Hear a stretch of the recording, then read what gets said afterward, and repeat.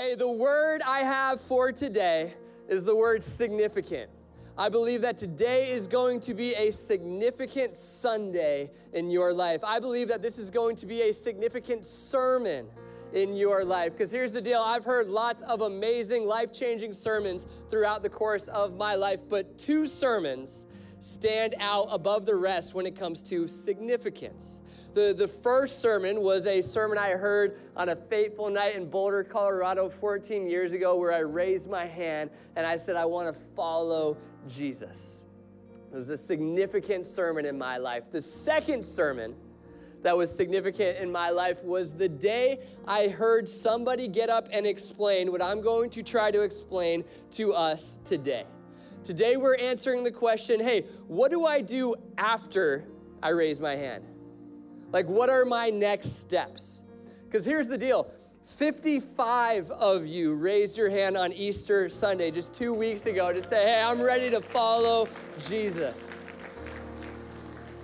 But I don't know if you experienced this. If you did, you're in good company with the rest of us. You get in your car out in the parking lot and you go, now I get heaven forever and this is amazing, but like, what do I do? Right? Like, I'm still me and I'm still here and I still have those family issues that I'm trying to deal with, and I still have those bills that I have to pay, and I still have that anger thing going on in this parking lot. It's not helping that anger thing very much. Like, what do I do next? Today, I want to answer that question, because here's the thing. There are a couple of different groups of people in this room right now. Some of you are here because you're just starting to ask the deeper questions about who God is, trying to figure out if you want to follow Jesus. And if that's you, I'm so glad you're here. This is going to be a significant sermon in your life because I want to give you a behind-the-scenes look into what it looks like to follow Jesus Monday through Saturday. Others of you are here and you have just raised your hand in the last few weeks, few months, and if that's you, my goodness, would you take notes today? This sermon is for you. I want to get you equipped to move forward from here. But then, there is a whole other group of people in this room, and if I'm being honest, you have been on my heart the most this week, and it's the group of people going, here we go. Like, I know all of this stuff, because somehow we do this thing as humans where we feel like we've, like, maxed out an infinite God, you know? And I feel like one of the reasons I'm on this earth is to help people see that whether you've been following God for 6 days, 6 weeks, 6 months, or 6 years, or 6 decades, the truth is you've only just begun. So my prayer all week is that you would realize that today. You've only just begun. In fact, that is the title of today's sermon. So turn to your neighbor and say, hey, you've only just begun. And you can take a seat. My voice sounds terrible. I'm aware of that. Allergies are just crushing me this week, so bear with me. You've only just begun. Have you ever gotten to the end of a season of life and experienced that existential crisis of not knowing what to do next? It's like when you finish your favorite show. When you watch the series finale of your favorite show, it's such an emotional experience because if it's done well, you're happy about it and you're glad that it's wrapping up, but you're also really sad. And really, if you're being honest, at a core deep level, you're like, well, what am I going to do now? Right? It's like an existential crisis. The first time I remember experiencing that, I was in first grade. My brother was in third grade. And we lived in Indiana. We moved around a lot growing up, but for 2 years we lived in Indiana, and it was great because all the kids on our street were our same age. All of our backyards were connected, so we just spent every evening and afternoon playing sports outside. So all spring we would be playing baseball, and all throughout the summertime we'd be playing basketball, and all throughout the fall we'd be playing football. But then there were 3 other months in Indiana that were really tough. Talking about winter. And if you've only ever lived in Austin, think about what happened last year for like 3 days. Remember when it snowed? But then play that out for 3 months. And that's what winter in Indiana was like. So there was only like so much time where we could have snowball fights and build snow forts. Eventually it's like, hey, okay, it's like so cold out here. I just want to go inside. We used to play one-on-one basketball in our driveway in the wintertime, but the nets would freeze. you know? And so every time you make a shot, the ball gets stuck in the net. So we had a broom like right next to the hoop, and we'd have to, every single time. Eventually, we just went inside. Well, around that time, we got our hands on a gaming system called a Super Nintendo. Who am I preaching to right now? Mario Party. We had Ken Griffey Jr. Baseball. We had Madden 94. And we had my favorite game, Donkey Kong Country. Now, we get our hands on this game, Donkey Kong Country, and it has all these different levels and all these different stages that you have to try to get to. And you got to get to certain points to be able to save it. And if you run out of life, you got to start back from where you started. And so a person like Doug and I, or competitive kids like Doug and I, getting our hands on this game, it became our life. Every day after school, during the wintertime, we're playing Donkey Kong Country. We're trying to beat it. We're strategizing during school. I've always had a vivid imagination, so I'm like sitting in class but thinking through the different different levels and trying to figure out how I'm going to beat different levels, and the teacher's just looking at me like, this kid is not present here at all. What is going on? It's because my life was about trying to beat Donkey Kong Country, and then one fateful afternoon, we finally got to the very final boss. His name was King K. Rool, and we figured out a way to beat him, and we won the game. And I'm telling you, my basement erupted in applause, and we're cheering, and we're jumping, and we're screaming, and we're hugging, and one kid's doing like a Jericho run around the basement. It's absolute chaos. We watched the credits roll as tears stream down our face. And then the game just restarts. And we're looking at each other like, well, what do we do now? I'm having like a full-on, like Ecclesiastes, everything is just meaningless moment, you know? One kid's like, well, now we can play any level we want. And we're looking at him like, well, yeah, but we've already won. And so I guess life is just meaningless. Well, here's my spiritual transition, is there is a big difference between video games and God. See, games are finite. God is infinite. Games have a beginning and an end. God is the beginning and the end. So following Jesus is not something that we just finish. Like, oh yeah, I did that. I raised my hand and now I'm good. Following Jesus is like swimming in an infinite ocean of love and grace and mercy. And there is always more to discover, which means no matter what stage of your spiritual journey you are on, you've only just begun. So when you raised your hand and said, hey, I'm ready to follow Jesus, you took a great first step. Today I want to talk about the next step and the next step and the next step and the journey that you are embarking on as you learn to be more like Jesus, to look more like Jesus, and to love more like Jesus. And I want to do it all by preaching out of one verse primarily. It's Matthew chapter 4 and verse 17. If you have your Bibles, Matthew chapter 4 and verse 17, this is Jesus, it's about Jesus, it says this, from that time, Jesus began to preach. Now, before I show you Jesus' opening line, a little bit of context. This is the beginning of Matthew's gospel, the beginning of the story of Jesus. If you go back and read Jesus' story this week, you'll realize Matthew 1 through 4, you get the Christmas story, so Jesus' birth.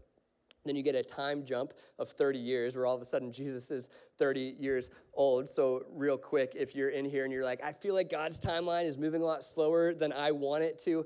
Yeah, it's kind of the process in the Bible. God spends a lot of time getting us ready and equipping us and helping us get tools in our tool belt to get ready for the next season of life that we're about to step into. But then Jesus gets baptized, and as he gets baptized, like some of you are going to do on May 22nd, he comes out of the water and the heavens open, and the Father says, that is my Son with whom I'm well pleased. And I just want to point out real quick that before Jesus did any of his ministry, before he opened any blind eyes, before he cleansed any lepers, before he fixed any broken relationships, before he went to the cross, before he did any of that, the Father looked at him and said, I love you. This is my Son with whom I'm well pleased. And I wonder if there are some people in the room today or watching online today that need to hear me say that before you go out and do a bunch of things this week, you have a sweet invitation from God just to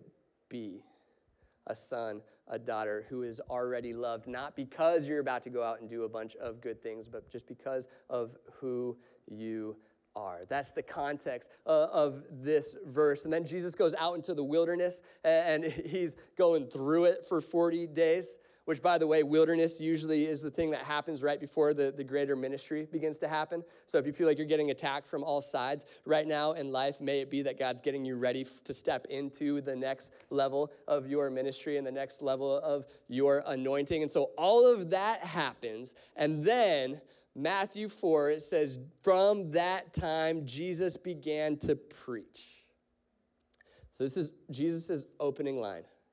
I get to work with a lot of authors and help them craft their books. And what I've realized over the years is that the opening line is everything.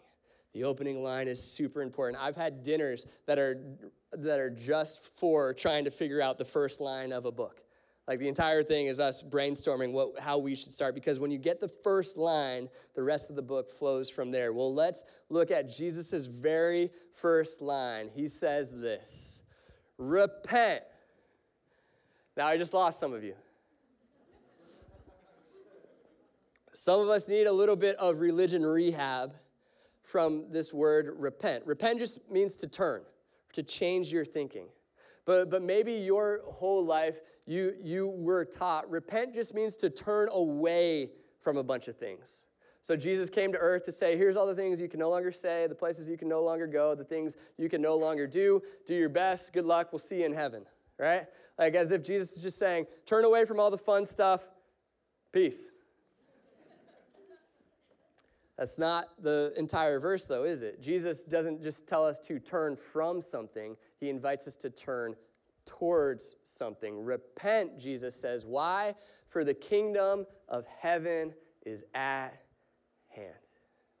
This is the spiritual journey, the Christian journey, in the most basic form that I can explain it. It's this ongoing, lifelong invitation to stop thinking about the kingdom of me and start thinking about the kingdom of heaven, right? Because right now, there is a throne in your heart, let's just say, metaphorically, right? A throne in your heart. And my question to you is right now, as you came to church this morning, who is sitting on that throne in your heart? Are you sitting on the throne in your heart? Are you trying to build the kingdom of me? Or, like the song that we just sang, are you allowing Jesus to sit on the throne of your heart? Are you trying to build the kingdom of heaven? This is the move you made when you put your faith in Jesus. When you raised your hand, you said, I'm done trying to build my kingdom. I'm ready to build God's kingdom. But then the rest of your life turns into an ongoing process, an endless invitation to keep making this shift. Because let's be honest, the human heart doesn't go down without a fight, right? Like every human is just so naturally prone to want to build their own kingdom. I don't think I even need to try to justify this. It's just true. Like when I watch Doug and Ethan's, they both have 3-year-olds, Will and Zeke, and they're amazing. When they'll be out playing together in Ethan's backyard, and they'll be doing great until one of them takes a toy, right? There'll just be a toy sitting there, and the other one's not playing with it at all until the other one takes it. Then all of a sudden, they're like, my kingdom is under attack. Like, I need to go I didn't care about this toy until he cared about this toy. Now, all of a sudden, I care about this toy, right? And so Doug and Ethan, like, so much of their job right now is like, hey, you take a turn, and then you take a turn. I don't have a dog in the fight, so I just egg it on the whole time. I'm like, yeah, go get that back.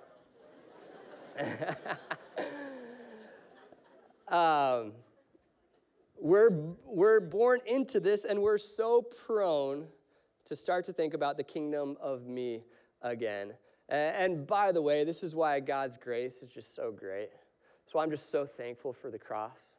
That everything else that we're about to talk about today, just know you're covered. When you put your faith in Jesus, we get full coverage. Romans 8:1 says, there is no condemnation for those who are in Christ Jesus. And we got to start there, because I just feel like the fear of hell is one of the things that slows us down from spiritual growth. We spend all of our time worrying, I started thinking about myself again. Am I okay? The answer is yes. Eternally speaking, yes. However, there is this endless invitation to turn from the kingdom of me and turn back to the kingdom of heaven. So when a situation happens, you can stop asking, how is this going to affect me? And you can start asking, how can this impact the kingdom? You can stop asking, what am I going to get out of this? And you can start asking, what am I going to give out of this? You can stop asking, how is this going to build my platform? And you can start asking, how is this going to build God's platform? How is this going to make Jesus' name beautiful? It's an endless process of repenting, of turning, and realizing that there is a much better way to live. So, for these last few minutes, what I want to do is give you 4 exercises or spiritual disciplines that men and women have been practicing for thousands of years that help aid in this process. 4 things. It's like 4 drills. When I grew up playing basketball, and we always had practice, but we didn't just play 5-on-5 for every practice. We did shooting drills and ball handling drills and defensive drills, and we talked through plays, right? Because we knew if we practice these things, then we're going to be much better in the game. Well, the 4 things I want to give you today are kind of like drills that you can do to help your heart posture move from building the kingdom of me to building the kingdom of heaven.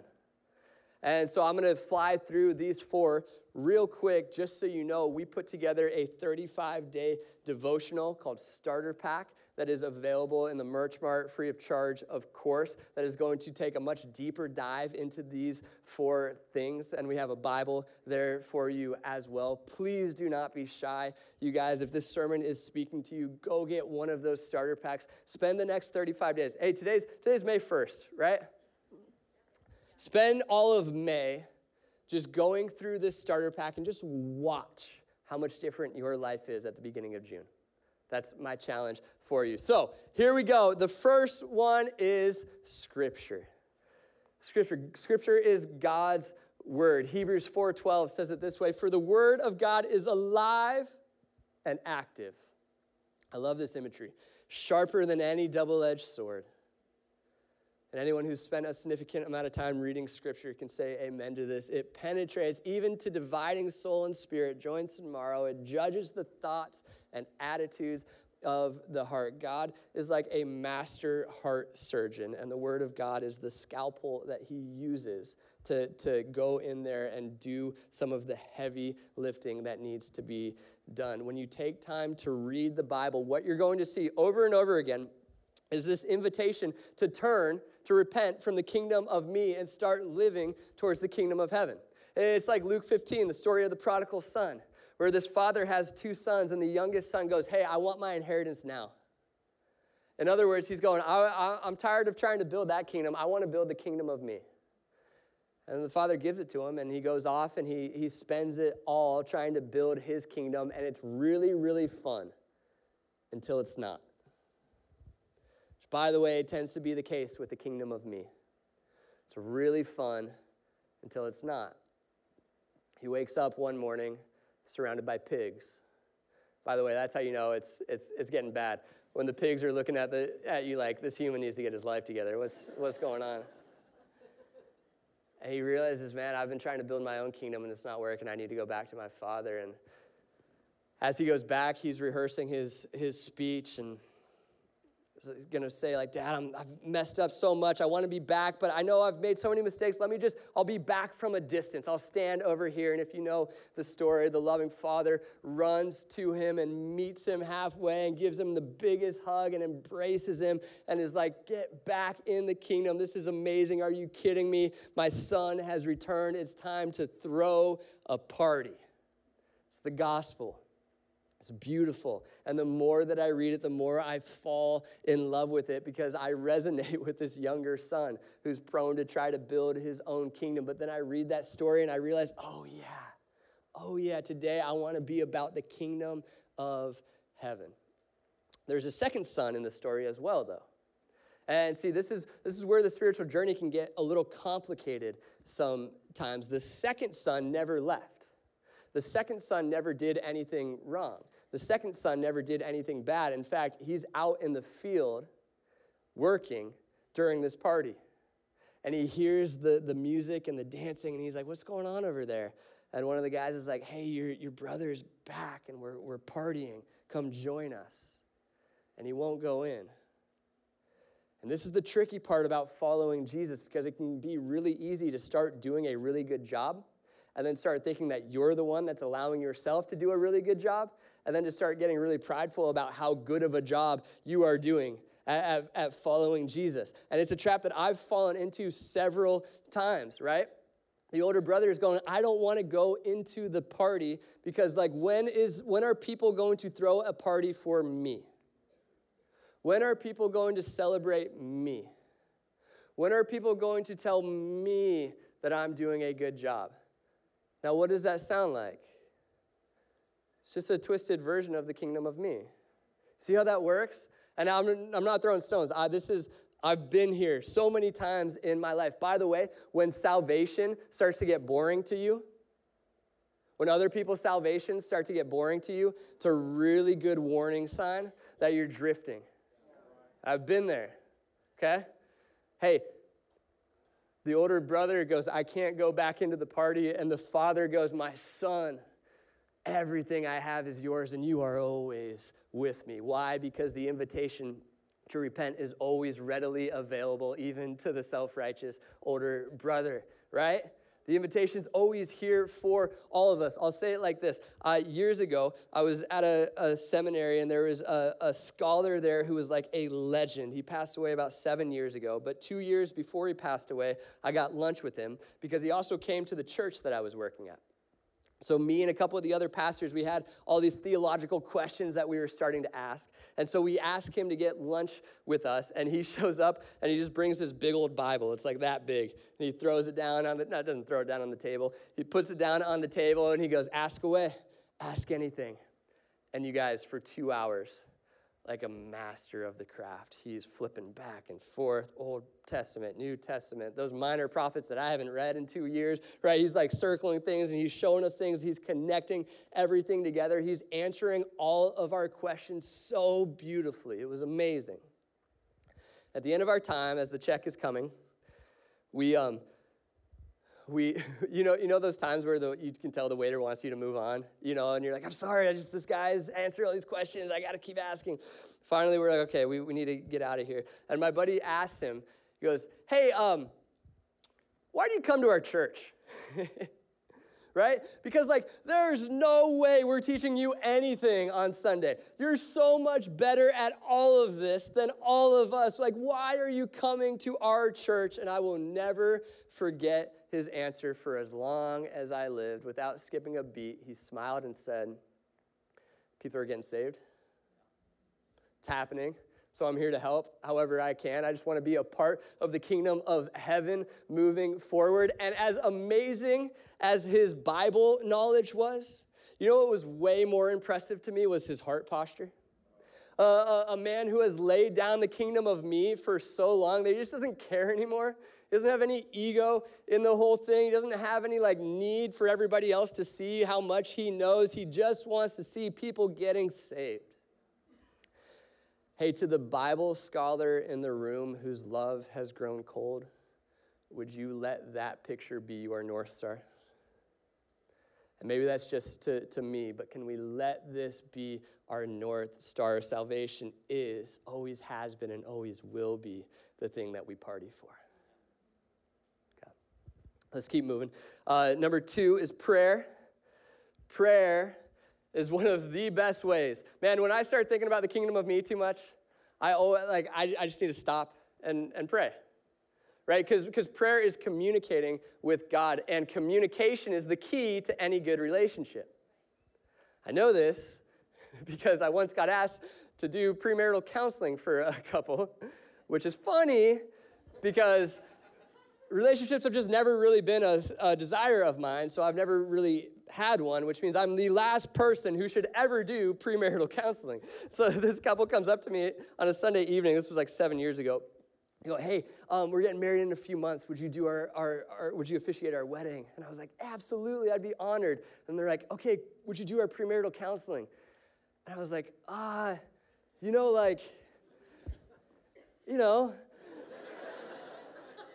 And they look at me and they're like, no, yeah, we know, we love your sermons.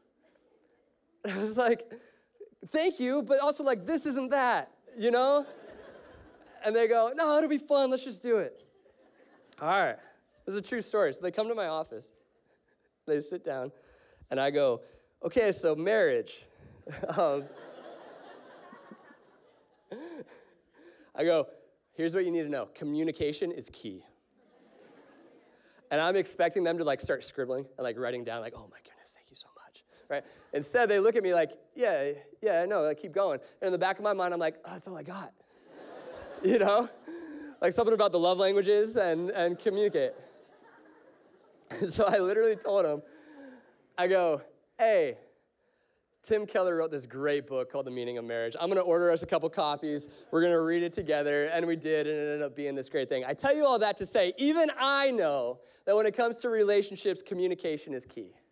Now, religion is God is somewhere out there, and we need to do a bunch of good things to be with him. The story of the Bible is that God went to great lengths to come be with us because he desires to have a relationship with us. And he created a way for us to communicate in that relationship. We call it prayer. You can do it anytime, anywhere. Father, I'm speaking to a whole bunch of people right now trying to explain the kingdom of heaven to them. Would you give me the words to say? Would you open their hearts to understand the beauty of your word? I pray in Jesus' name, amen. All the time. All throughout the day, open invitation to communicate with your Creator. About what? Anything. The Apostle Paul says it this way in Philippians 4. He says, do not be anxious about anything, but in every situation, by prayer and petition. I love this word, with thanksgiving, present your requests to God. The big things and the small things, talk to God about them. The great things and the hard things, talk to God about them. The exciting things and the scary things, just start talking to God about everything. I tell you what happens in my life is I'll usually have like a whole laundry list of things that I'm worried about, and I start talking to God about them, and somewhere about halfway through the prayer, I realized that a lot of the reason that I'm so anxious about all these things is because all of them are me trying to build the kingdom of me.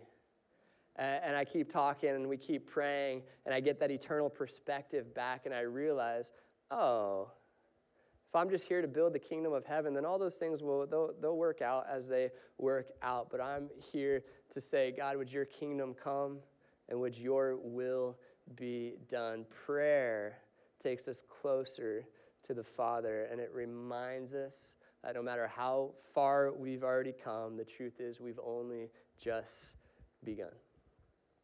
So scripture and prayer. Number 3, I'm going to say community. We were never meant to follow Jesus on our own. And full disclosure, when I start to isolate, like it's amazing to me how creative I get as I figure out ways to make the kingdom of me, like I dress it all up and disguise it to look like I'm doing God's work. This is a weird thing that we do, right? That's why I need other people in my life to call that out. 14 years ago, when I raised my hand, a few months later, 2 guys named Brandon and Sam found Doug and Ethan and I, and they took a big chance on us, and they said, hey, we're starting this group, and we want you to join it. And then 1 year turned into 2 years, and 2 years turned into 3 years, and 3 years turned into 4. And now still to this day, we try to spend 3 days together every single year because we're a group of people who trust each other. In fact, Doug and Ethan and I are getting on a plane in like 5 hours to go spend the next 3 days with them. And don't get me wrong, we're going to have a lot of fun, and we're going to share a lot of laughs. We're also going to work.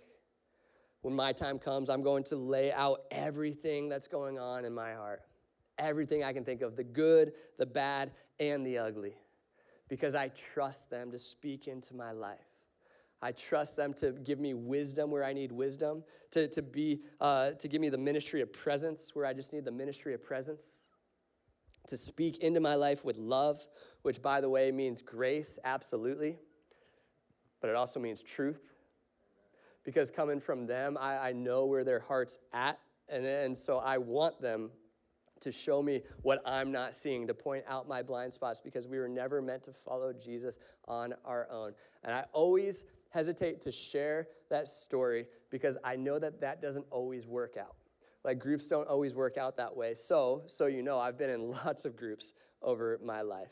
It's just that one of them has lasted 14 years. The other ones haven't. Some were really tough. Others were just good for a season, and then they were over. And so if that's been your experience, can I just challenge you to keep trying, to keep going?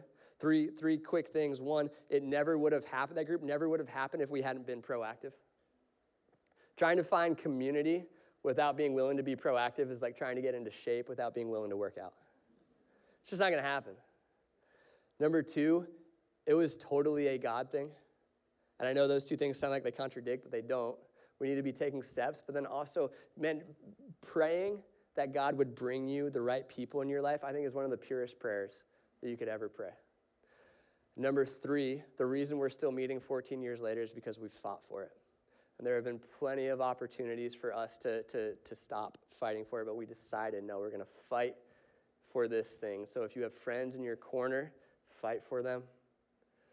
If you have friends who are willing to carry your mat when you're down, carry theirs when they're down. And allow them to carry yours when you're down. Community brings us closer to God, and when we get around like-minded people, we realize the truth is we've only just begun in our journey to following Jesus. And the final one is worship.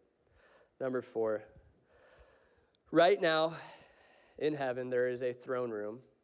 And in Revelation, up in heaven, and in Revelation 4, we get a picture into what is going on in that throne room. It says, each of the 4 living creatures had 6 wings and was covered with eyes all around, even under its wings. Don't worry about all that. We can talk about it some other time. Here's what I want you to hear. Day and night. I'm looking at the clock just like, oh, God. They never stop saying, holy, holy, holy is the Lord Almighty. In the throne room of heaven, there's no room for the kingdom of me, because all of these beings and creatures and people are too busy at the throne that Jesus sits on going, holy, holy, holy is the Lord God Almighty. How many of you were here on Tuesday night for the worship night? I showed up, if I'm being honest, carrying some stuff. I just had a really difficult, tough conversation, phone call with a friend. I was carrying that. And I had a deadline that I had to hit this week that I was stressed out about. I was carrying that. And somebody cut me off on the way to church. And if I'm being real, I was carrying that. I was standing right over there with these guys. And Corey, right before he sang Echo Holy, he had us, like a choir, sing the 3-part harmony. And so we're all singing together as one voice, Echo Holy is the Lord. And it's really funny because it's like so hard for me just to sing a melody, you know, and Corey's like, so then you're going to sing this 3rd part. And I'm like, okay, I'm trying. I don't think I'm moving the ball forward here, but I'm doing my best. But as we keep singing together, Echo, holy is the Lord. Holy is the Lord. Holy is the Lord. Suddenly I start to realize that tough conversation I had with my friend, yeah, it was heavy. Yeah, it was hard. But in light of eternity, it's going to be all right. And that deadline that I have to hit, yeah, it'll be tough. It'll be a lot of work. But in light of eternity, it's not that big of a deal. And that guy who cut me off, hey, that cost me 2 seconds of my day. You know, we get so frustrated about those things. 2 seconds. And in light of eternity, I have an infinite amount of seconds left. So what am I worried about? I don't care about those 2 seconds, right? And so as we sing, it's like the kingdom of me just starts melting away as I get my heart back on God and realize what matters, that we are here and we exist to echo with all of creation, holy is the Lord. So I had a slightly different route that I was taking for this sermon for the last few weeks. And then last week, Doug and I's grandma passed away. She was 95 years old, Esther Weckerman, and just a saint. So one of the best people. I have this such a vivid memory. I was 10 years old. We were in their office, and this lady came in who I could tell was down on her luck. My grandma pulled her aside and pulled her out of earshot from us, my grandma was just talking to her, looking her straight in the eye, talking to her. And I could tell it was love, but it was a little bit of that tough love, and the lady's crying and she's nodding her head. And this is going on for a few minutes. And then I just see my grandma just reach over and just give her the biggest hug. And then I wasn't supposed to see this, but I did. I glanced over and I see my grandma just pull out a $100 bill and just slip it to her, slide it to her. That's who my grandma was. Hospitable and generous like no one else. So beyond the kingdom of me. I'd laid that down so long ago that she was just ready. She was just ready to serve and be with people, or to use Jesus' language, to love her neighbor as herself.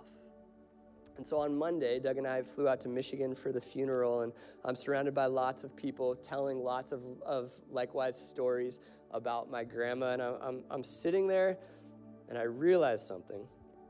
As we're singing some of her favorite hymns, I realized that 95 years into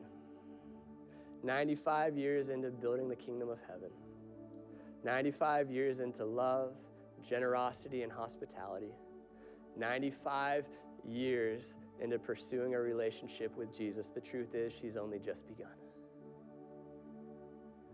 That today she is more alive and free than she's ever been, as she continues to echo with all of creation, holy is the Lord. And so I just felt like I needed to stand up here and say, for those of you who are considering following Jesus in this room, can I just tell you that your life has only just begun? And that this isn't just some story, it's true. The kingdom of heaven is at hand, and there is a way to be a part of a story that is so much bigger than you. And to those of you who started following Jesus maybe in the last couple of weeks, the last couple of months, can I just encourage you to keep going, to press in, because the truth is you've only just begun. Learn how to pray, learn how to read your Bible, get in community, start to worship every single day. Go get a starter pack and go through that. I'm telling you, it's going to change your life.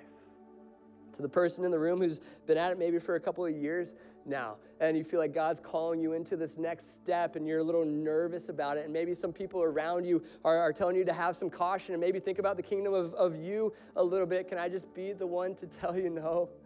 Hey, the kingdom of heaven is at hand. There's something so much more beautiful happening in this space, in this city, and in this world, and Jesus is inviting you into a journey, telling you you've only just begun. And lastly, to the one who's been at it for a long time now, and maybe has started to stall it out, stagnated out, feeling like maybe this is it for you, can I just remind you and inspire you and encourage you and actually challenge you that you've only just begun. That there's so much more that God wants to teach you and show you, and that this infinite ocean of mercy and grace is an ocean that has so much space left to explore, so don't stop. Don't stop. Don't stop. You've only just begun. Would you guys stand to your feet with me as we echo holy is the Lord together? As we sing this song, I want to pray a prayer of blessing over you. So Father God, I thank you for every soul in this room. I thank you for every soul watching online. I pray right now in the name of Jesus. Holy Spirit, would you come? Holy Spirit, would you show us that there is more? Holy Spirit, would you remove any blocks that are blocking our river from continuing to flow? Right now, in the name of Jesus, I pray that you remove bitterness. I pray that you remove unforgiveness. I pray right now that you would remove some anxiety in this space. I pray that you would remove some shame in this space. Would you remind us right now that you look at us and you say, that is my son, that is my daughter with whom I am well pleased. And as we echo with all of creation, holy is your name. Would you be glorified? Would you get all the glory today in Jesus' name?